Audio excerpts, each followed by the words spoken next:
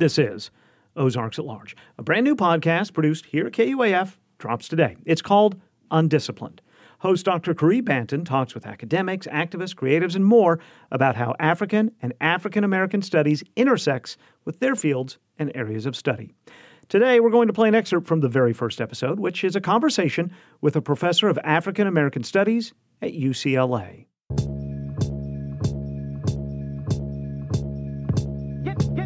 This is Undisciplined. Academic by nature, undisciplined in practice.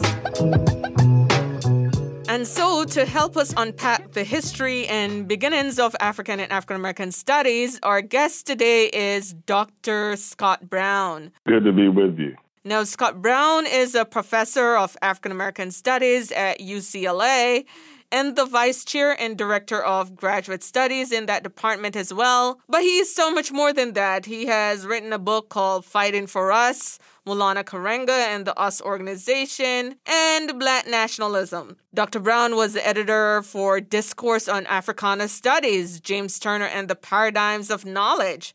Now, James Turner was a pioneer of African and African American studies at Cornell University, one of the hotbeds of rising African and African American studies across the United States. And Dr. Brown reached out to former students of James Turner to write a book about how their work had been grounded in the foundational learning they got from Africana studies. So I had his former students and his writings in the books. Rather than say he's a jolly good fellow, I said, well, if you want to see the depth of this scholar's impact in institution building, then you can also look at the quality of the work of his students.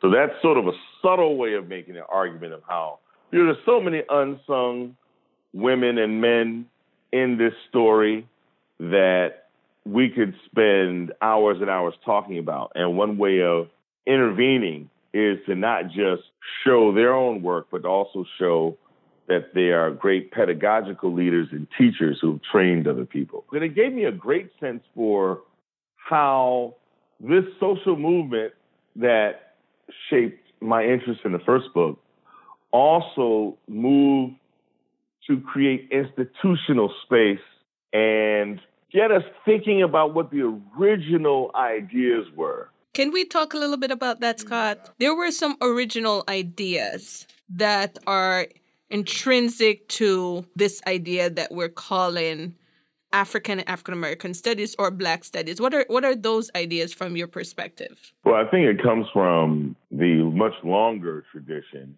throughout the Black world of people of African ancestry using the production of knowledge, research as a tool in their respective and shared freedom struggles.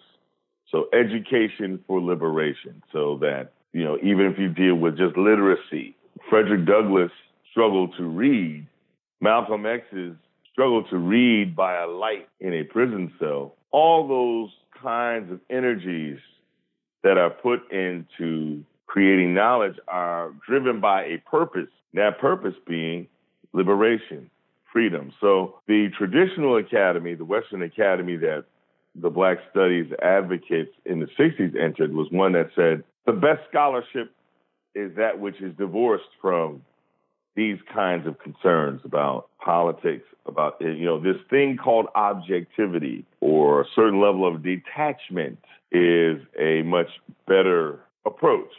And Black studies turned that upside down and said, actually, a relevant education.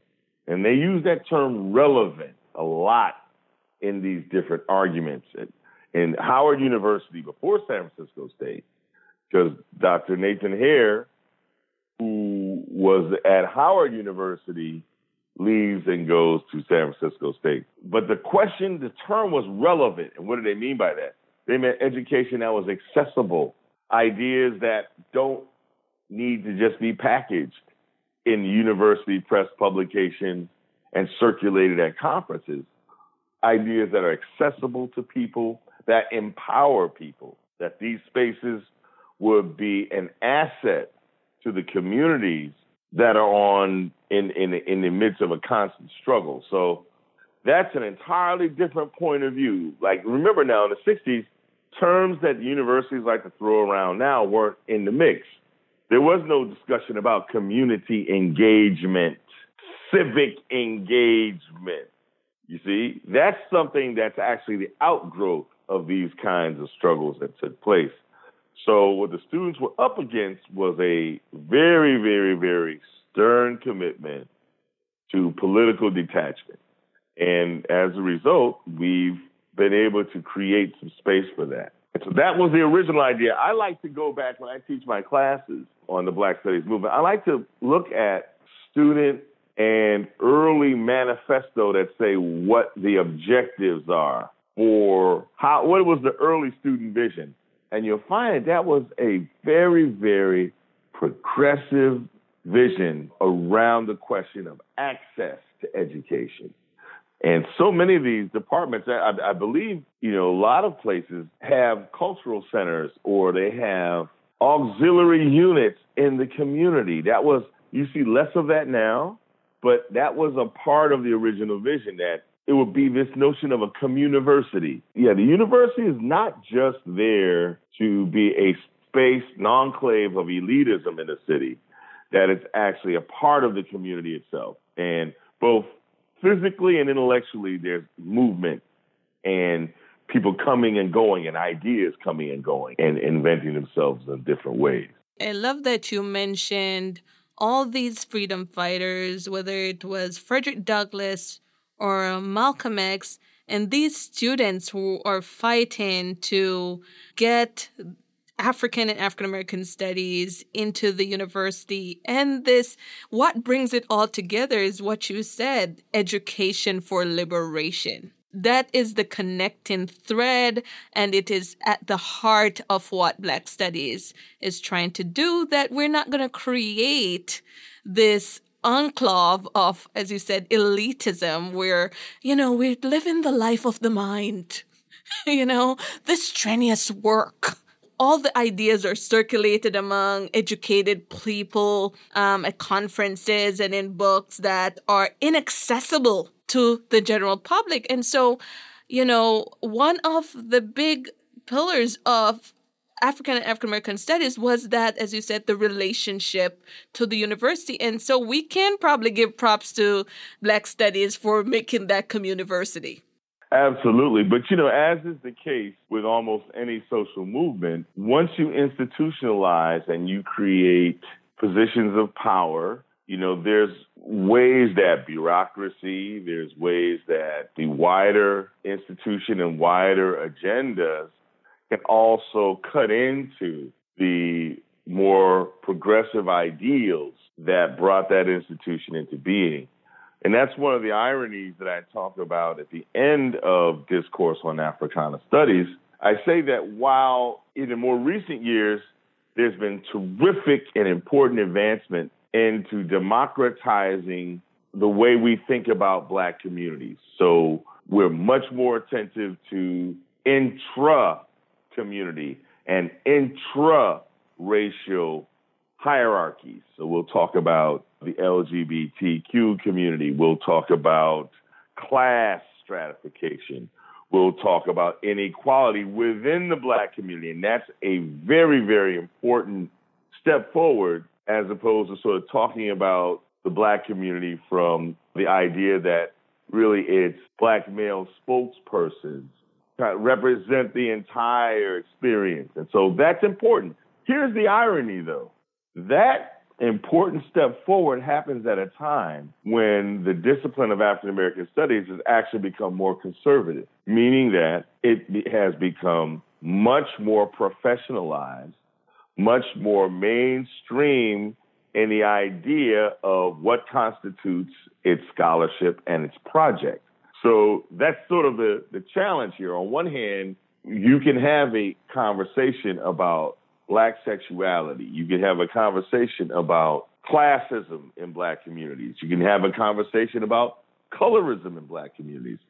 Unfortunately, as that has happened, we don't have the kind of openness with respect to who leads that discussion and what constitutes serious research on those issues. So if you look at, for instance, great Department of African American Studies at University of Massachusetts at Amherst. There was one point they had great jazz musician Max Roach was teaching as a professor there. You had people like John Henrik Clark, who's a self-trained scholar, he's not academically certified by the academy, but knows so much more than most people in it, and he's able to teach at Cornell. You can go on and on and on and on and see that those doors that were open for a much more expansive idea about participation and knowledge have been narrowed substantially. That window, that opening there hasn't been closed fully, but it's getting close to becoming very much like the dominant discipline. We lose something the more African and African American studies get co-opted by the university as an institution. Exactly. And so that's the part that I think is the challenge. How do we, in this moment of renaissance, it's never going to be exactly the same. I don't believe that you have to have this kind of this reverence for the past as if it's a golden age, but we still can be inspired by the spirit of it, right? And so in that spirit, I have strived, and of course, it's always a striving. I strive to find ways that step outside of what the Academy certifies as production. That was Caree Banton and her guest, Scot Brown, from the first episode of Undisciplined. Caree Banton is the Director of African and African American Studies at the University of Arkansas. You can listen to the entire episode right now. Well, why not wait 45 minutes until the end of Ozarks at Large? You can listen to it when you want, wherever you get your podcasts. And don't forget to subscribe for free so you never miss a new episode scheduled to be released every other Wednesday.